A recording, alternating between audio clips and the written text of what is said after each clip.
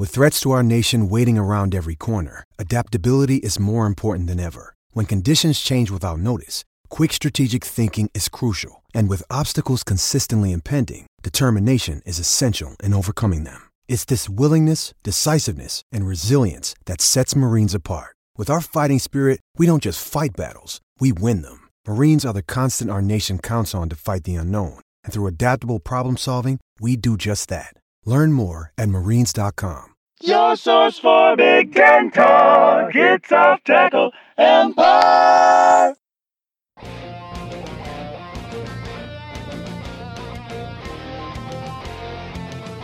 We are here once again for the Charging Blockcast, Off Tackle Empire's Big Ten basketball production.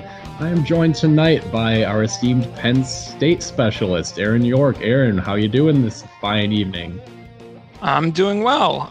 Penn State is off on the football front, so I can focus on basketball for now. And then, basketball season's almost underway. Penn State is supposed to do stuff this year, but it seems like for the past 3 years, they've been projected maybe a tournament team in the preseason, only to fall short. So we'll see if this time is the charm. Yeah. Football. Don't know that. Haven't heard of it. Can't think of what that would be. So basketball season is all I'm talking about. Anyway. I don't blame you.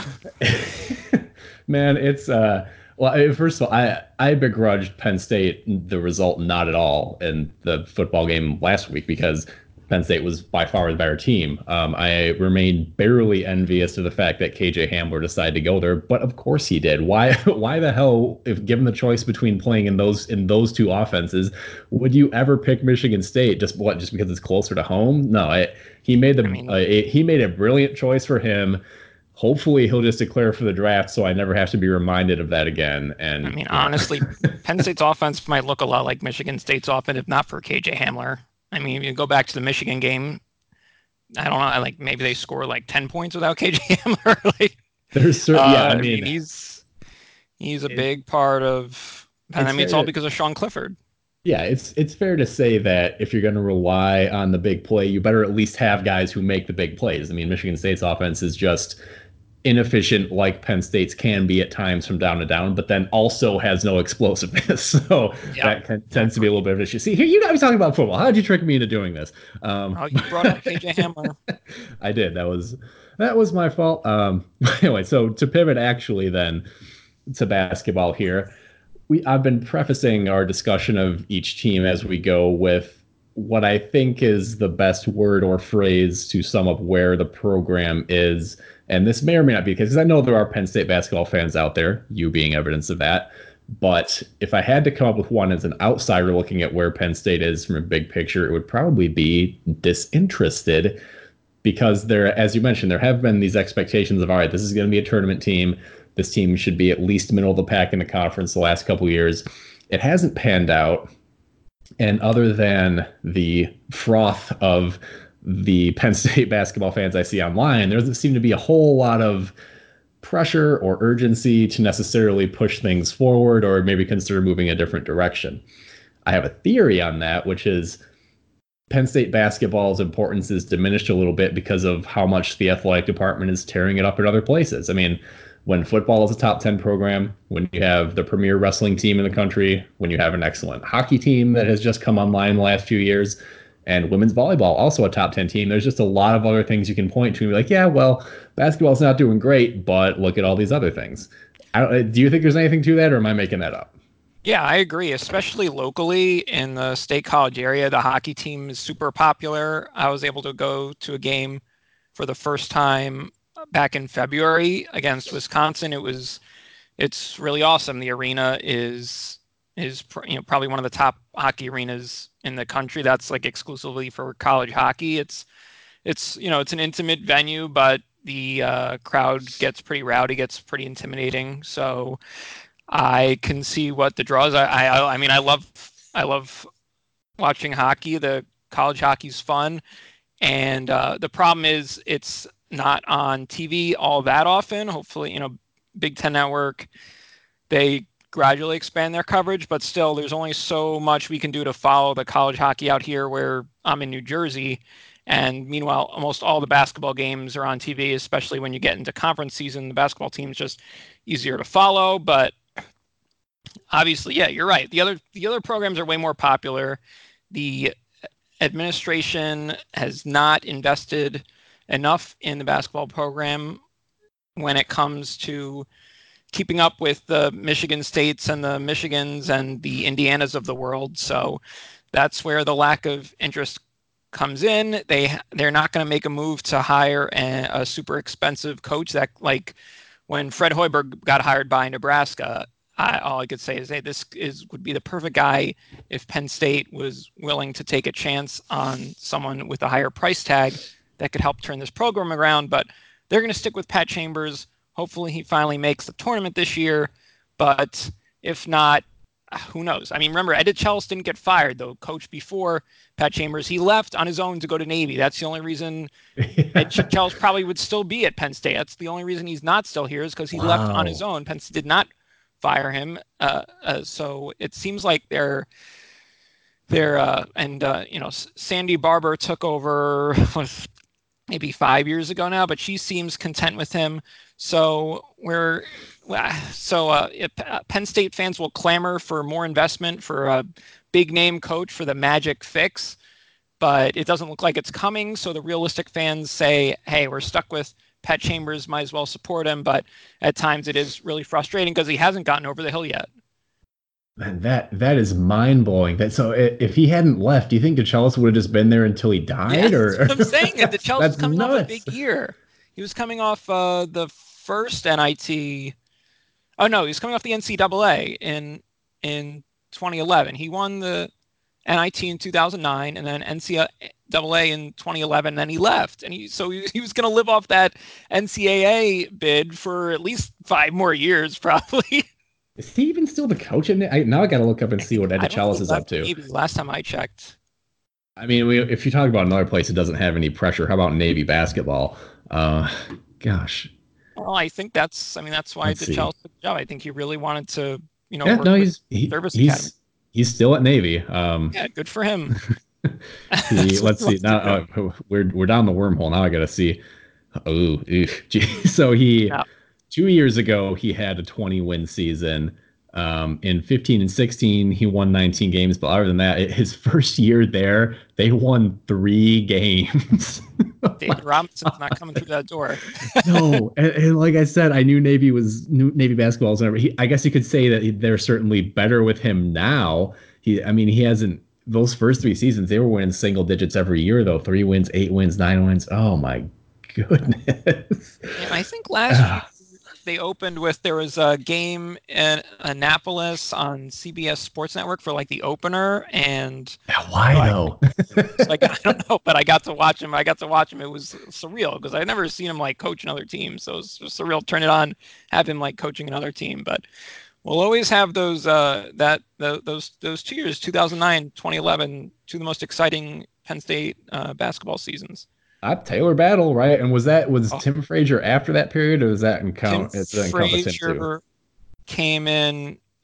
He was on the 2011 team as a freshman, so I don't think he was. No, he wasn't on the NIT team because that was Stanley Pringle. But he was on the tournament team with Taylor Battle, Jeff Brooks, and David Johnson, Andrew Jones. That was the starting 5.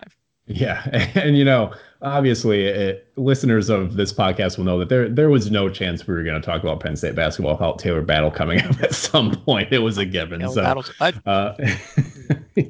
the man. But all right, anyway, to zoom back into what we were actually talking about, we talked about a little bit of history. We'll go into some more recent history. Last season, some losses in the non-conference schedule really set what felt like kind of a negative tone for Penn State. DePaul and Bradley in particular, not especially appealing. I think the ACC challenge was NC State last year.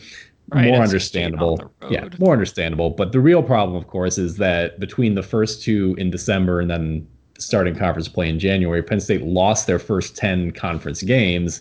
And I remember thinking repeatedly, like, Penn State's not actually this bad. It's various reasons why they couldn't necessarily put things together, but I I remember thinking, like, this is probably the best 0-10 conference team I've ever seen, so I can't figure out what the problem is here. Yeah, there were some frustrating losses. There were some close losses, and a lot of it was just they didn't have Tony Carr anymore. I mean, Lamar Stevens was supposed to pick up the slack. They brought in some freshmen, Rasir Bolton. He shined during the non-conference season and then kind of struggled during that beginning of conference season. Played much better later when Penn State started winning some games. But there was just a lot to overcome. Mike Watkins missing a big chunk of time. But, the fact that Jamari Wheeler, who logged most of the time at point guard, still can't shoot.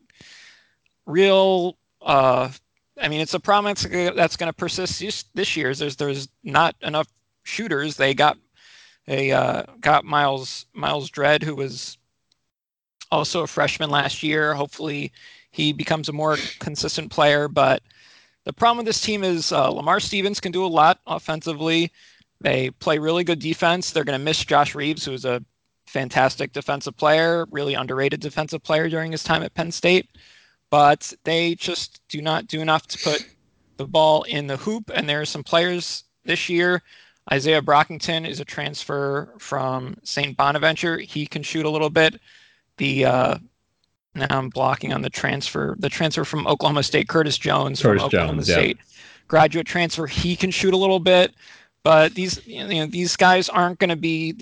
They're probably just going to be role players. But every little bit of just guys who can shoot and spread out the floor and allow Lamar Stevens to punish the defense when they inevitably swarm to him. Every little bit helps. So the defense should be good again, even without Reeves. You're hoping this freshman Seth Lundy can give them a little bit of what Josh Reeves gave them and a little bit on offense.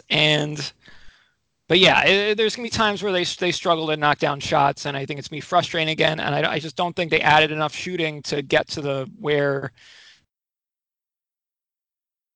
tournament.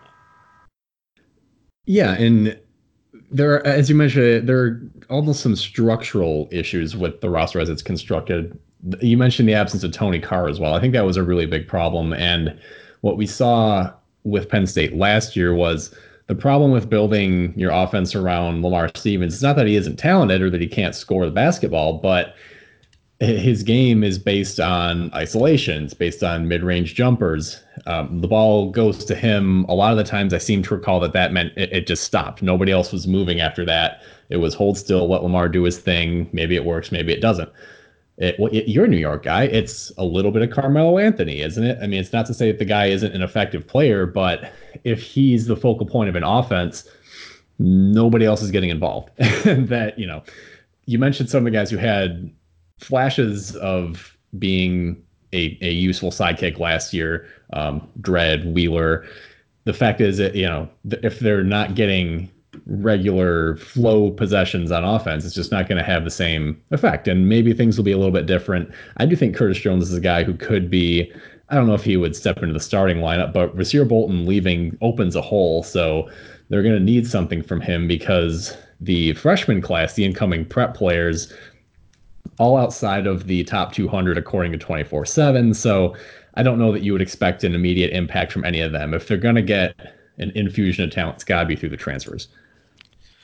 Yeah, and I think Lundy is the one freshman who could have an impact. There's, again, like you said, a huge gap at point guard. You're going to see a lot of Wheeler there, but unless something drastically changed in the offseason, he's not someone who's going to be able to shoot. He's really quick, great on defense, cuts the basket. He's kind of like a poor man's Tum Tum with the way he plays. He's just no outside shot whatsoever. But to that extent. No, yeah, it's. I mean, if he could just shoot a little bit, it would. I think I tweet that like once every couple games last year, where it's just, hey, if Jamari Wheeler could just shoot a little bit, you'd be such a great player because he does some really good things. He's got quick hands. He steals the ball. He can get to the basket. Does a lot of things well, but the lack of a shot just really hurts his game on offense, hurts the whole team on offense. But he's going to be the point guard he's the one experienced guy. And I think you're right about Curtis Jones. I think he is going to be in the starting lineup, at least at first. We'll see how they feel about Miles Dredd. He was a guy who at the beginning of the season looks like, okay, he's going to be the guy who knocks down threes, but kind of tailed off, didn't really play consistently during conference play. So I don't even know what really to think about Miles Dredd. He's one guy, he needs to take a step forward. For Penn State, we're just looking for guys to take that step. Like Lamar Stevens is there. Like your comparison to Carmelo Anthony was interesting, except that instead of needing Carmelo to pass the ball, we just need Lamar Stevens to take that shot, because him kicking to a three-point shooter is not going to work that often. There's just not enough good shooters unless we see Dredd take a step forward, unless Curtis Jones is more than just a role player. Myron Jones, another guard who we've seen flashes of like nice things. He can knock down an outside shot every once in a while, but it's just so inconsistent. They tried him at the point guard at times last year. He was kind of a freshman who wasn't highly recruited, who came out of nowhere. I think he signed late. This is Myron Jones, but when they did try him at point guard, he just turned the ball over a lot. And they're just looking for guys to step forward. But having a full season of Mike Watkins is going to help. He's someone who could score in the post on his own. He's really good at finishing in the pick and roll, so that'll help out the guards a little bit. But yeah, you're just worried with losing Bolton. Is there enough guard play to get them there offensively? I don't know if there is, but we just stepped up. That's why we can't wait for the ball to get tipped off. Yeah, well, and these guys, for sure. And structurally, they're going to have to come up with some kind of long-term answer other than tossing the ball to Lamar Stevens, because Stevens is a senior. He's a senior. Watkins is a senior. Curtis Jones, as you mentioned, is a grad transfer. I think he only has the 1 year, because I feel like I remember him playing at OK State for at least a couple of seasons already. Yeah, he's a graduate student, Curtis. Yeah. So they're gonna need to find a future for what this offense is gonna be. Again, as I mentioned, it's not like there's obvious impact talent in this recruiting class or in next. They already have 4 guys committed for 2020. All of them are 3 stars. And that's not to say that none of them will be good players, but it's not it's not reasonable to. This is 24/7. I think it's the consensus, but in any case, they may, some of them may be a little bit higher ranked by other services, but I don't get the impression from what I'm looking at that any of them are expected to be, your 1 and done or 2 and done obvious impact guys from the beginning. So they are going to need some of these role players. Again, you mentioned Jones, Dredd. Somebody's got to be the next guy. So we've discussed what we think they might look like. Let's see how we think that translates. Schedule actually has some interesting matchups in the non-conference. The NIT challenge that they have early on, depending on how the field falls, they will play Ole Miss for sure.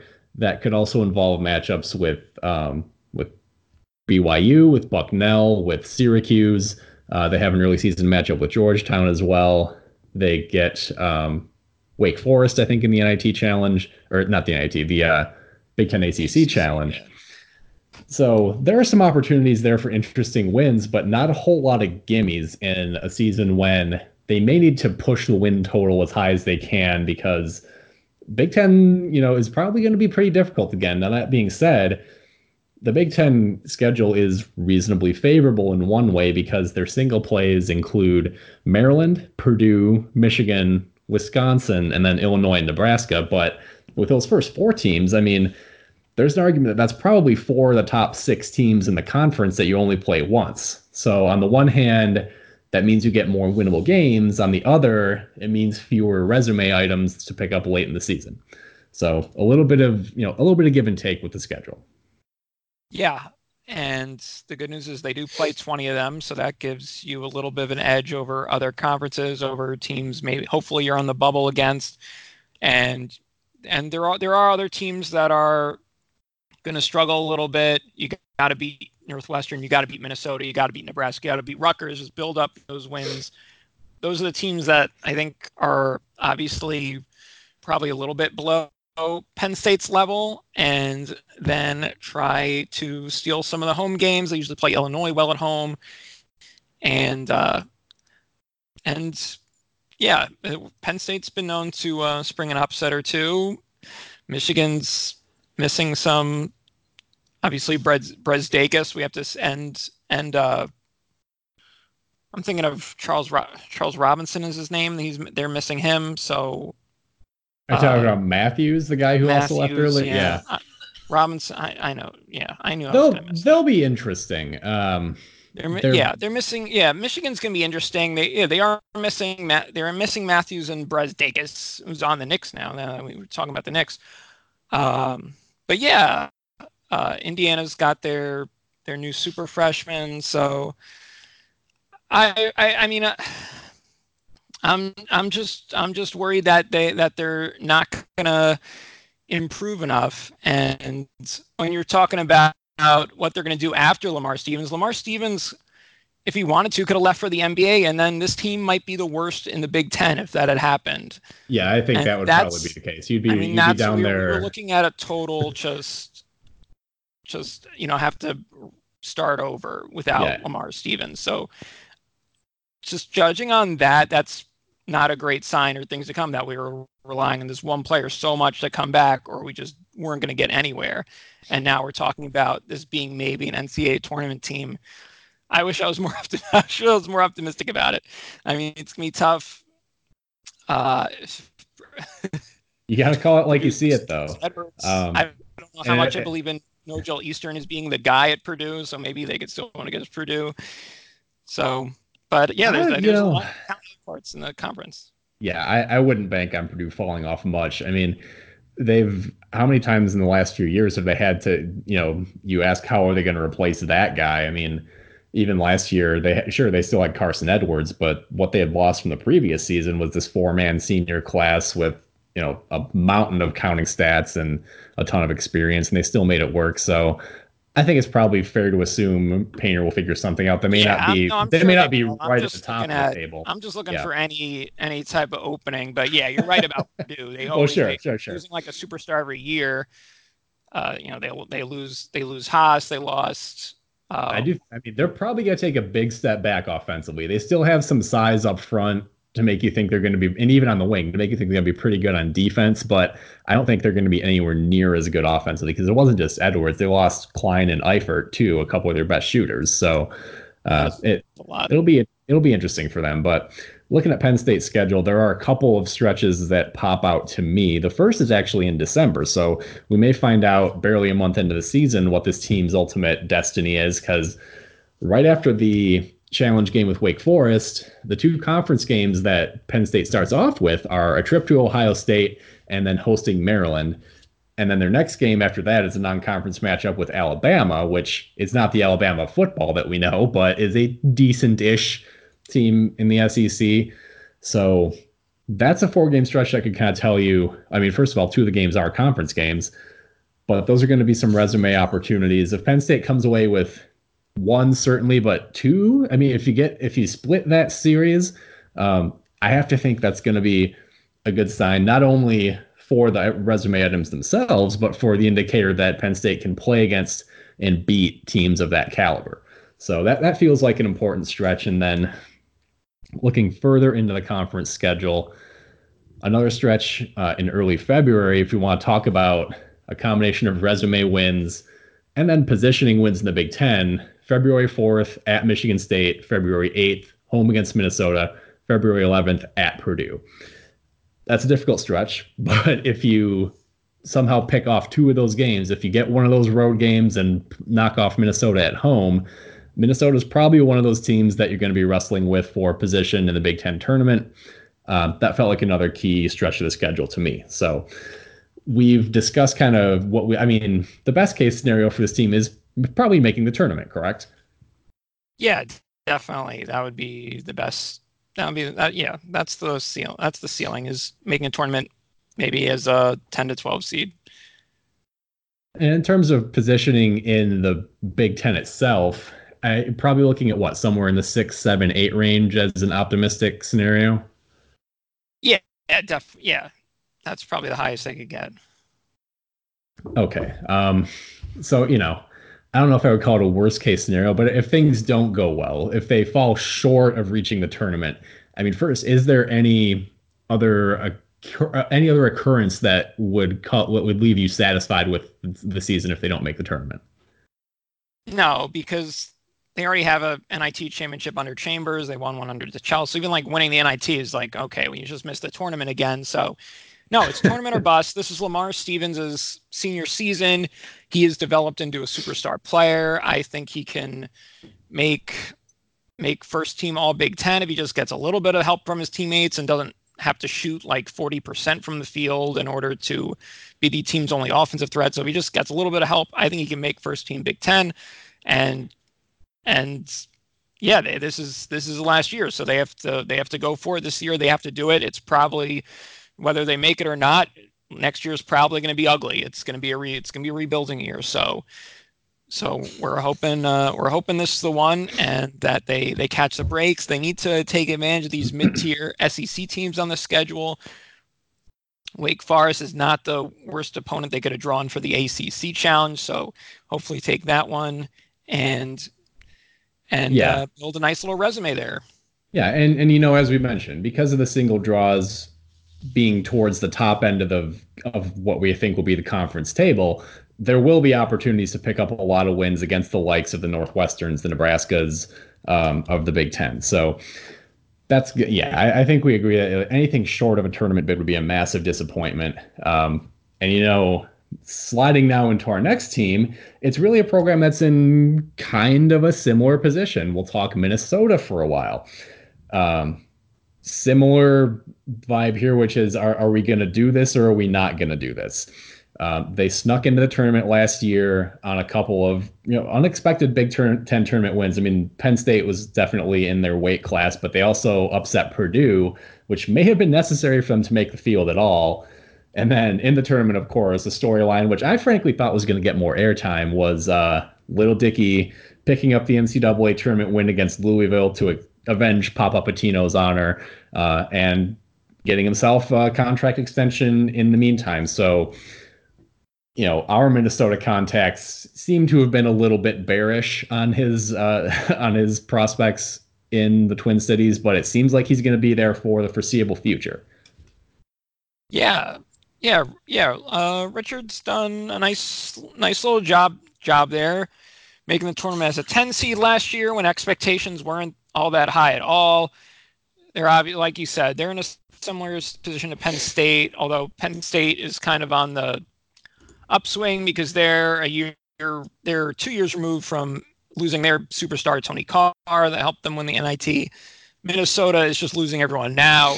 Amir Coffey and Jordan Murphy both departing. It's going to be a lot of, and Dupree McBrayer was a nice shooter for them, so it's going to be a lot of Daniel Oturu, a lot of Gabe Kalsher.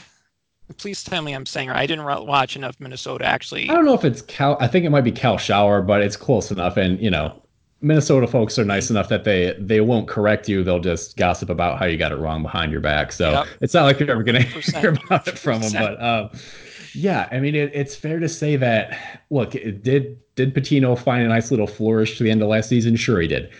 But he's in year 6. I mean, that's the other thing. I don't know what it is. Like, there's kind of this cohort of coaches that were all hired kind of like towards the beginning of this decade. Like, when I was putting this together, I was looking at Chambers' record, and I was like, whoa, he's in year 9? That's impossible. Like, it still feels like he's in like year 3.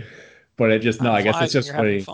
I guess that's when my subconscious stopped accepting the passage of time. It was like, no, 2014 is when we are going to like freeze, and from here, this is our point of reference from here on out. And so I'm perpetually giving Pat Chambers more time in my head. 'Cause I'm like, well, it's only year 3. It's his 7th year 3 now. But and Pitino's another guy that I think, like him and McCaffrey, Tim Miles before Nebraska canned him, all these guys that were hired around the same time, where it's like none of them have really done all that much yet. But it's like, oh, come on, it's not a great basketball program they got there. You gotta give them time.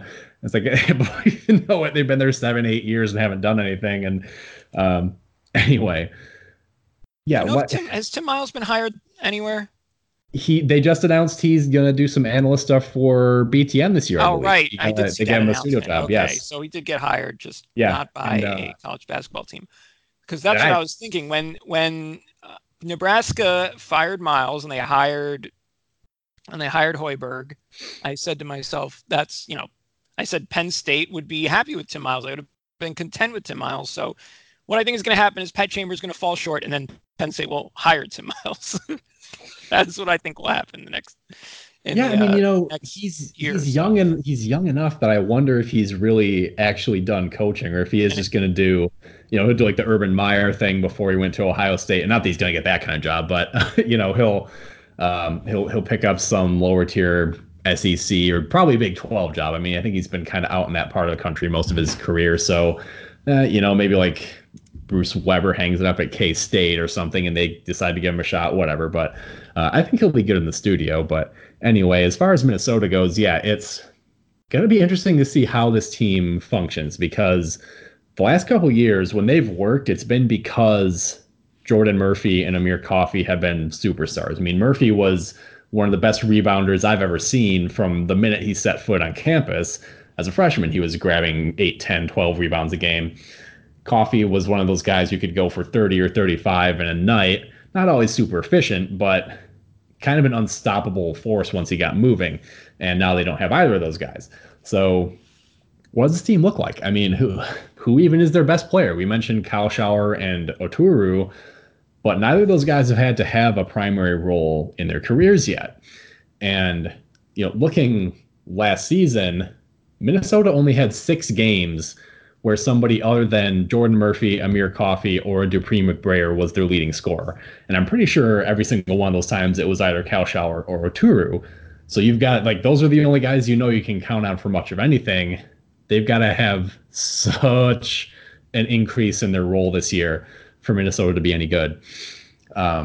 Looking at the recruiting class and what they can expect from that, Isaiah Innen was kind of a late pickup, a German player. He's pretty well regarded. So you can probably count on something from him. But outside of that, their other recruits are both outside of the top 400. So those are going to be developmental guys. You can't count on anything from them right away. And then looking at the conference schedule for them, they've got a couple of interesting matchups. They play Oklahoma, they play Butler, they've got a matchup at Utah, and then in the Big Ten ACC Challenge, they have Clemson. So there are some tough-ish games early on. They also have a late December game with Oklahoma State. So a lot of difficult matchups for Minnesota, for a team that's best case scenario probably going to be kind of on the tournament bubble anyway with this uncertain roster, and the schedule's not doing them a whole lot of favors early on.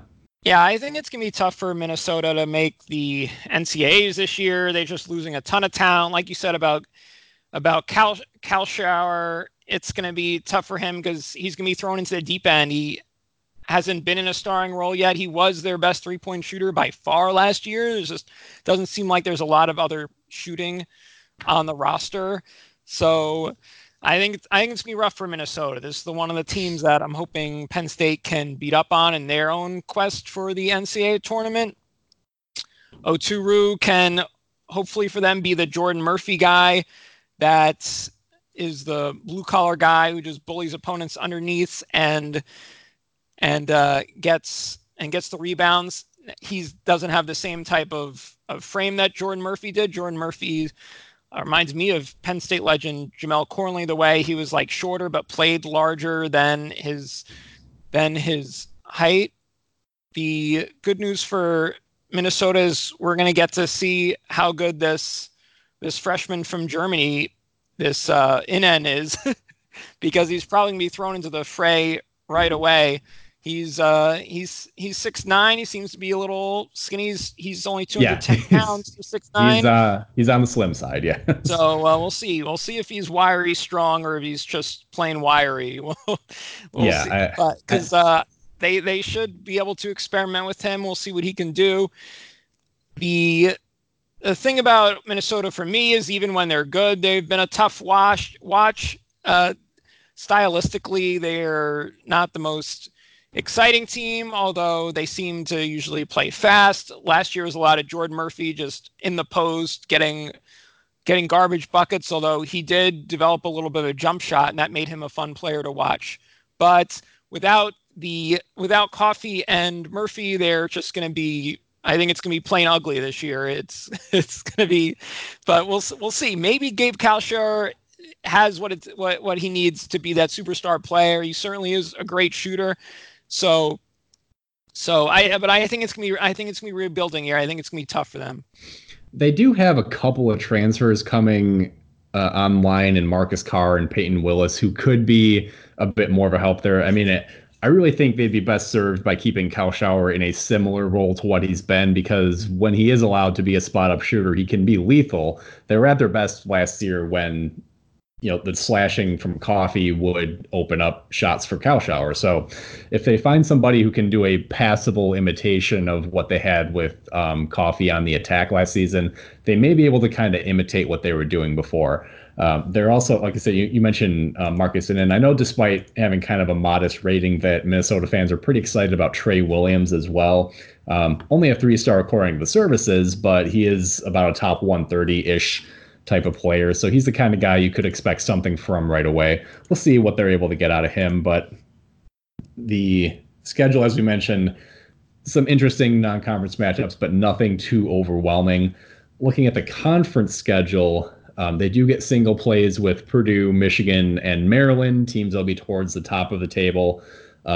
They also have single plays, however, with Rutgers and Nebraska, as well as Illinois. So only getting one shot at Nebraska and Rutgers, who I think it's probably, Rutgers is one of the tougher teams in the conference to pin down. And when I discussed this with MC Clap Your Hands, I think we kind of went back and forth on this as well. If you look at their trajectory, they're probably going to be getting into the middle of the conference, but this is the part of the program developmental curve where it gets hard, right? I mean, it's often possible for a coach to come into a program and lift them out of the basement. I mean, if you have a coherent system, if you can recruit decent players, you can usually get out of the place where Rutgers was when Pikiell was there. It's kind of moving forward where it gets tough, and the fact that they lost their only senior and captain is not something that I'm really willing to overlook. So I would count Rutgers as the sort of single play that is disadvantageous if you're looking for a tournament bid, because you want to notch as many wins as you can. And that's, would you rather play Rutgers twice or Michigan State twice if you think you're going to be on the tournament bubble? Two schools of philosophy. I mean, you can either try to notch as many wins as possible and hope that the tournament committee kind of glances past the fact that it's mostly like, quadrant 3 and 4 wins, or you can take a stab at more quadrant 1 wins, knowing you're probably going to take it in the teeth more often than not. I mean, there's two ways to look at that, I suppose.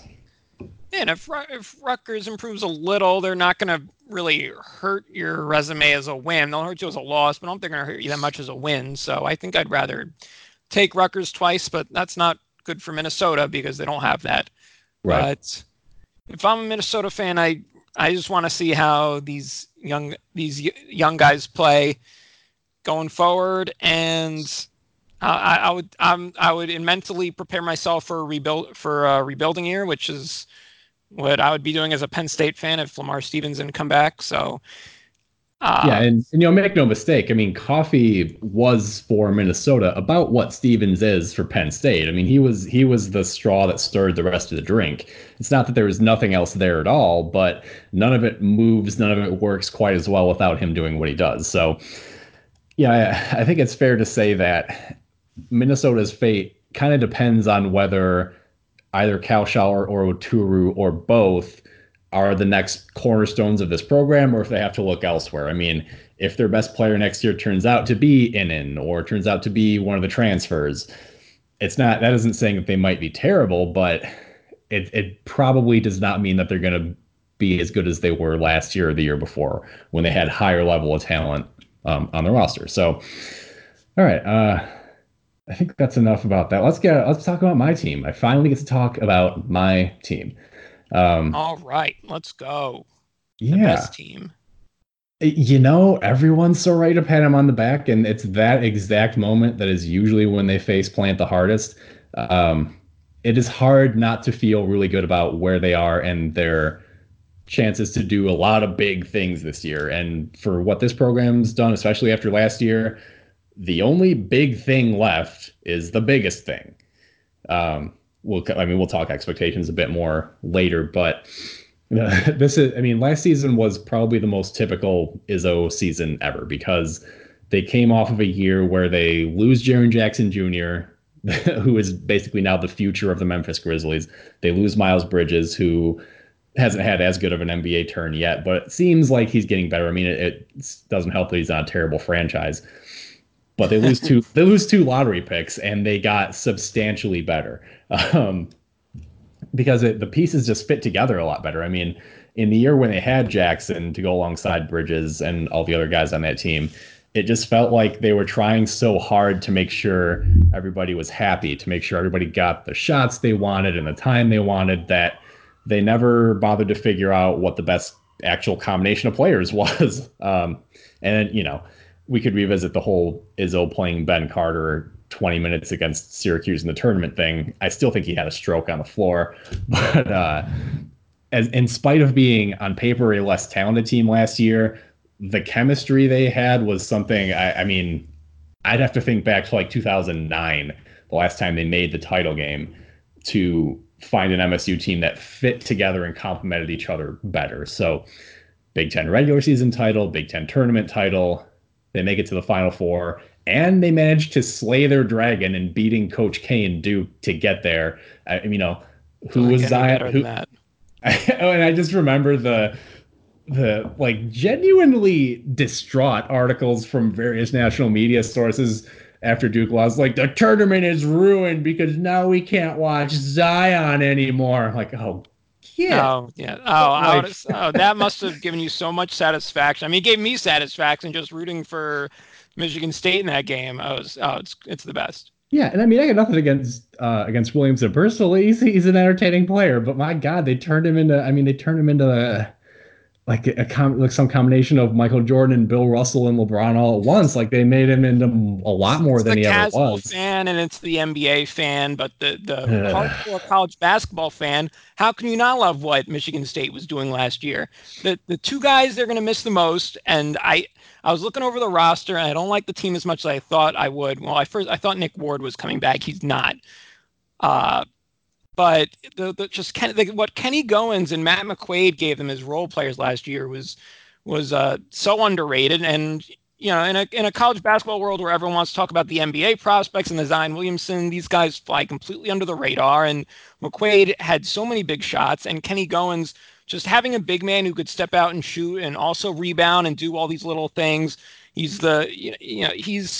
Goins was such a glue guy for them. I just don't know if I can see this team returning to a Final Four, because I think what you said is right. I think that kind of chemistry they had was so rare, and just the role players just fit perfectly in everything. That team was just that team is something that's not easy to find, even if you do have all the NCAA or the NBA draft talent. It's hard to find that kind of team. So I think the expectations are really high, and for a good reason. You still have Cassius Winston.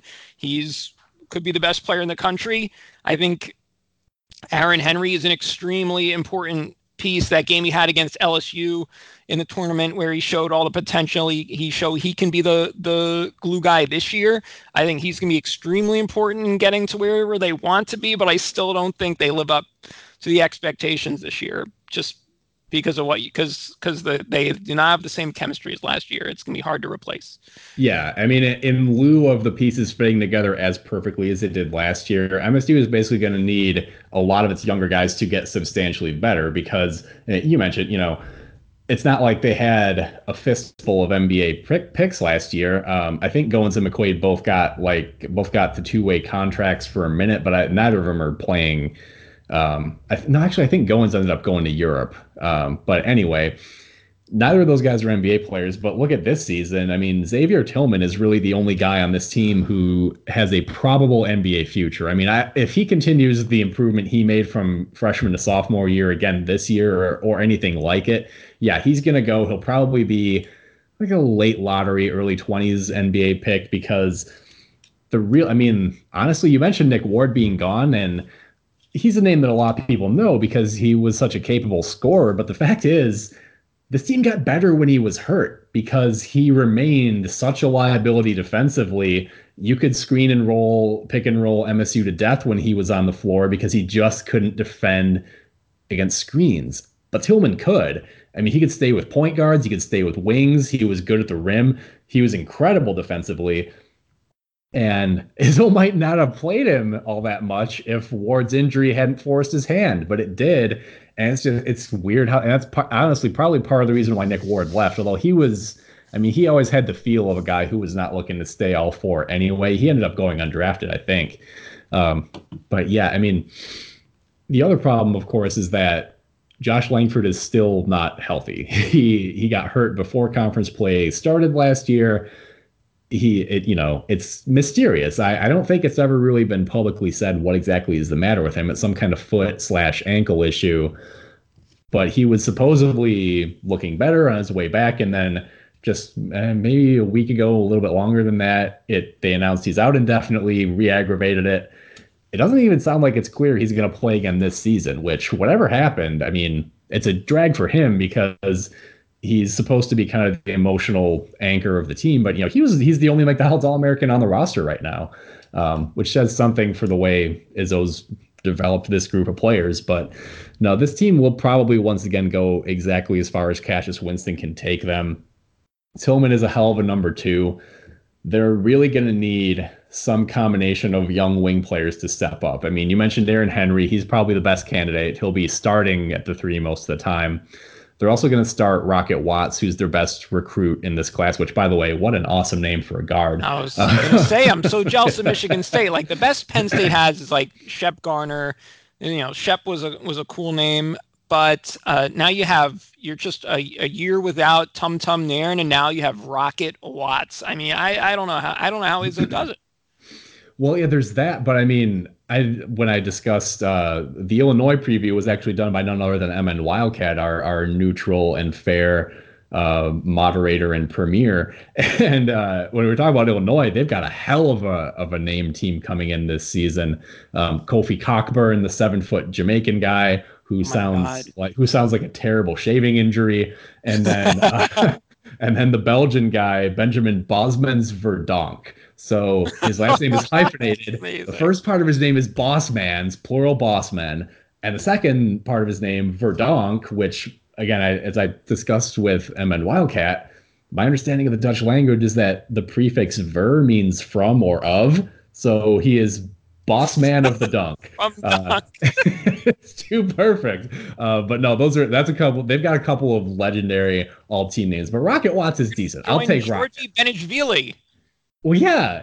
I mean, I wonder if maybe that's just why Brad Underwood was holding open scholarships, was so he could wait for the right names to come along and scoop them up. But yeah, I mean, especially with the injury to Langford, they're going to need big contributions from Watts right away this year. And they're also going to need, I mean, they had a 5-man freshman class last year, and Henry was definitely the guy that got the most out of. Most of the others played secondary roles at best, but they're going to need Gabe Brown to develop. He apparently has become much better defensively, which was the issue last year. He was a flamethrower from long range, but could not play lick a defense, which meant under Izzo that he played like 6 minutes a game. If he plays defense now, he's going to play, and that'll help them a lot.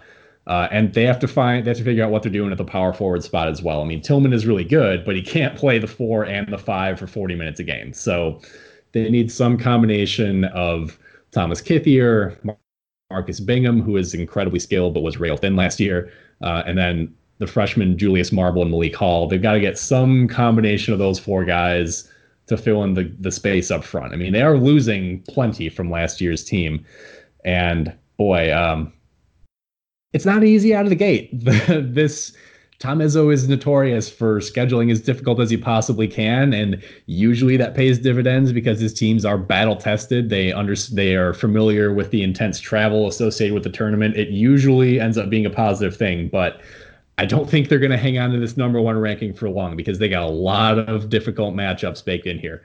I mean, the first game, Kentucky out of the gate at the Champions Classic. They go on the road to play Seton Hall. I'm not sure how we agreed to that. They play Virginia Tech in the Maui tournament, where they may also see Kansas, where they may also see UCLA. And then the Big Ten ACC Challenge. Oh, hey, look, it's Duke and Coach K's latest collection of Monstars. So, and that's just the non-conference. That's before you even get into Big Ten play, where as much as, I mean, I haven't seen a single outlet that doesn't project MSU to win the conference. And look, on paper, I get that, but I don't think it's going to be a runaway like some people predict. I mean, no, it's not. It's not going to be a runaway. I mean, Maryland's got a ton of talent. You said Purdue's always in it. They'll take a small step back, but they're going to probably just be a contender all year long. Ohio State's bringing a really impressive freshman class. Yeah, you hit it on the lesson. You hit it on the head. I think Michigan State is probably still going to win the conference this year, but the last one you mentioned there is exactly what I think that is going to be the biggest challenger in Ohio State, because even with with a lacking roster last year, they were still a very difficult team to deal with. And the other thing is, Michigan State only plays them once last year, and it's the very last game of the season. It would not surprise me, and I mentioned this to MC when he and I discussed Ohio State, it would not surprise me and he didn't necessarily buy into this, but I think that last game of the season may be for at least a piece of the Big Ten championship, the game between Michigan State and Ohio State. Crazy at all. It would be incredible. I mean, I think it's happened before. I feel like a few years ago, maybe this might have been as far back as when like Draymond Green and William Buford were playing. Yeah, I was gonna say William Buford. I remember him. Yeah, him hitting a big shot in the Breslin Centers to win it. Yeah, and I think that might have been. Yeah, it was a game-winning shot. For at least a piece of the conference title. Yeah. So, anyways, to look at the way the schedule lines up for Michigan State in the conference, then. Single plays are Ohio State, of course. Only one matchup with Purdue, which is in Mackey, which is a difficult place to play. And then the other single play is Rutgers, Nebraska, Minnesota, Indiana. So they do get double exposure to most of the top tier of the conference, that being Maryland, Wisconsin, Michigan. Singles with Ohio State and Purdue, though. So I don't know how I feel about that. I mean, gosh, I don't know. I'm pretty sure this is the first time since they joined the conference that we haven't had to play Rutgers twice. So I appreciate that, because I still it gets them on the schedule. And it's like, bleh. If you're a team like Michigan State, there's like no upside to those games. They're just like trap games. You just don't want to lose them.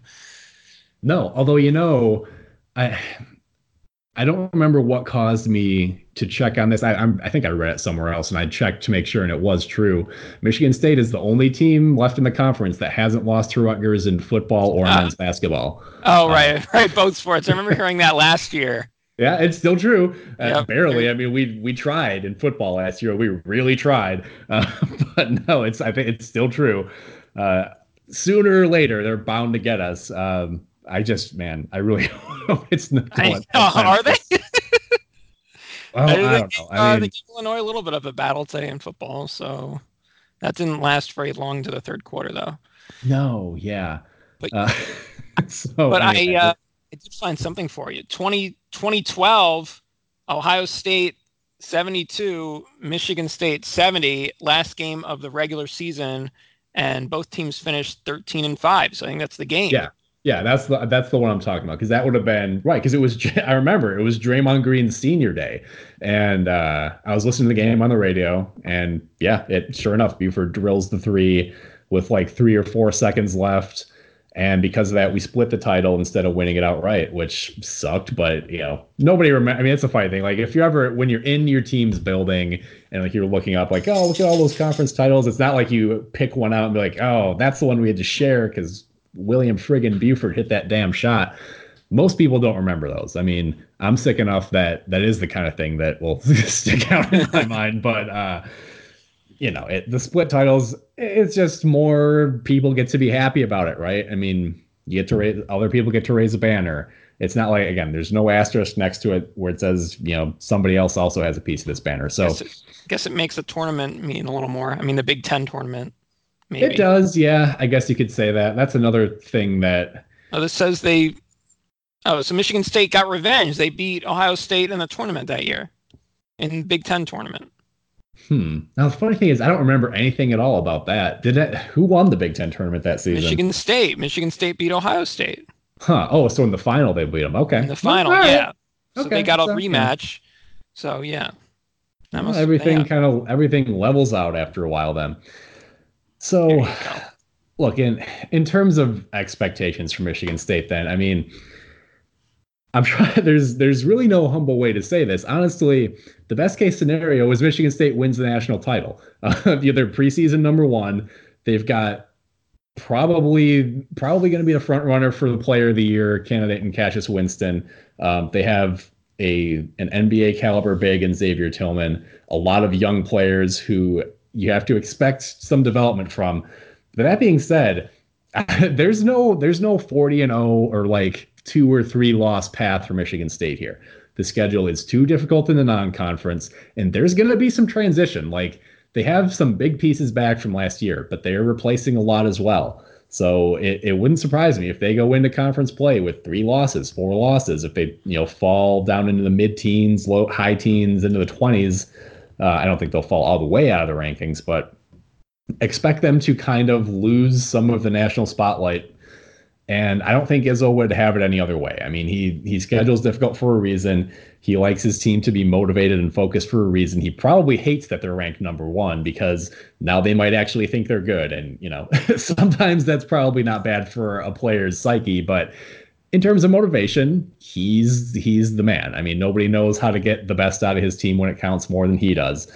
The worst case scenario, they could be humbled really quickly, and they come out with the Kentucky and Seton Hall. So there you go. Yeah. If they think they're too good, we'll find out about it real quick, and they'll get put in their place. Sure. Yeah, Kentucky, Seton Hall, probably Kansas. Vatek's not going to be as good this year, but they'll still be a decent team, I think.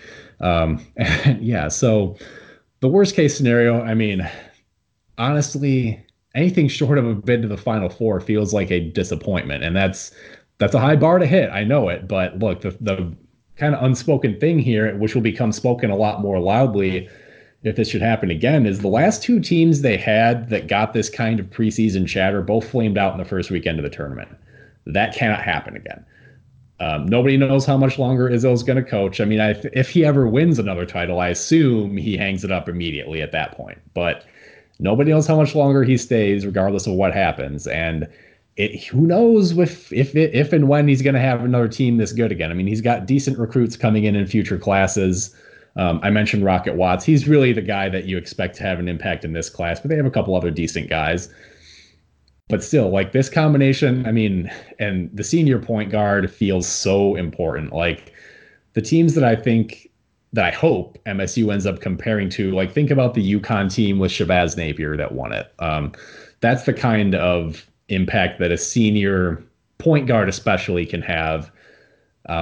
Anything short of a deep tournament run and finishing, if not right at the top, then very close to the top of the conference table, is going to be a disappointment this year. So, we'll see how it goes. I mean, the good news is, as we sit here, we are only a few days away from the start of the season, and I don't have to think about football anymore. Although apparently Steve is going to drag me to East Lansing with him next week to watch his Illini become bowl eligible at the expense of my, like Caligula or a Nero rather, fiddling while Rome burns kind of situation in East Lansing. So yeah, fun. Can't wait to go to watch that. history. Yeah, Lovie Smith making his first bowl game as a college coach. Can't wait to be there in 35-degree weather. All right. That concludes our preseason previews here on the Charging Blockcast. Stay tuned for our future content. We will see you all before the Big Ten ACC Challenge. Aaron, thanks for joining me. Thank you. Your source for Big Ten talk. It's Off Tackle Empire.